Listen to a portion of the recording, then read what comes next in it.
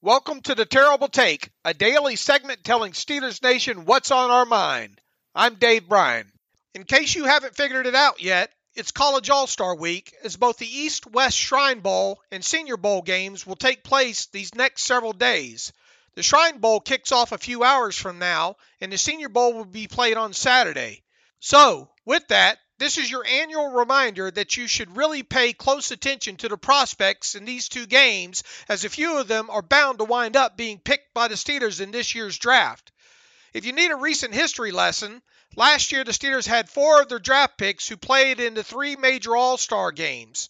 3 of them, Kenny Pickett, Calvin Austin, and Connor Hayward, played in the Senior Bowl a year ago, while quarterback Chris Oladokun played in the annual NFLPA Collegiate Bowl.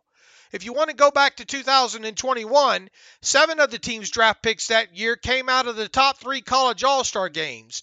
Those 7 players included Najee Harris, Dan Moore Jr., Buddy Johnson, Isaiah Loudermilk, Quincy Roche, Trey Norwood, and even Presley Harvin III, the punter.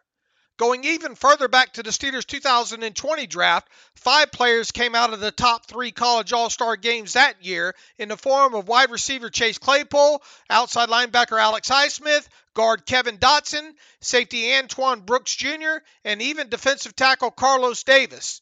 According to our crew of contributors at the Senior Bowl this week, the Steelers have been paying close attention to the offensive linemen and defensive lineman players that are in attendance in Mobile, Alabama. And as usual, Steelers head coach Mike Tomlin has been easy to spot on the field during the practices. Quite honestly, it would make a lot of sense if the Steelers ultimately selected at least one offensive and defensive lineman taking part in the Senior Bowl this week during the 2023 NFL Draft, and in their first 4 selections as well.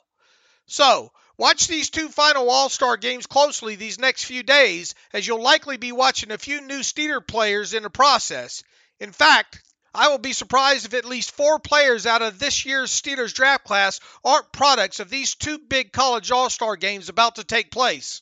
Be sure to follow us at SteelersDepot.com and check out episodes of The Terrible Take every day at 5 p.m. Eastern Time. And check out The Terrible Podcast with myself and Alex Kozora every Monday, Wednesday, and Friday.